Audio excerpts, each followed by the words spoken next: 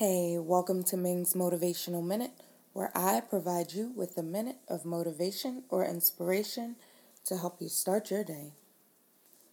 Today's title is Forever Lies.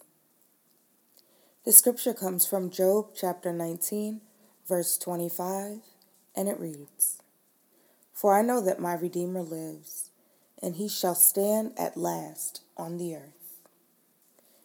In the scriptures, Job was doing the right thing, honoring God, and the bottom fell out. He lost his business, lost his children, lost his health, and had boils all over his body. Just because we're people of faith doesn't mean we won't have difficulties. When Job looked at everything he'd lost, he got depressed and wanted to die.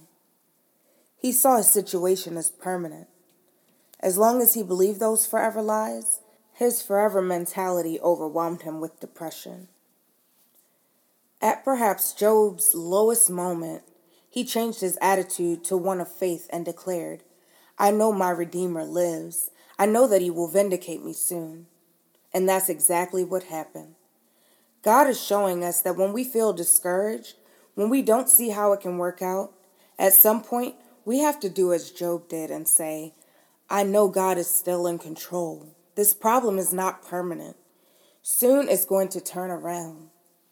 When you live with this soon mentality, all the forces of darkness cannot keep you down. And a prayer for today? Father, thank you that no matter what I go through, you are my Redeemer and my Vindicator. Thank you that you can bring me out of difficulties better off than I was before they showed up. I believe and declare that you live and are in control through the tough times. In Jesus' name, amen. Thank you so much for joining me on my Minute of Motivation. I hope you have a great day and be blessed.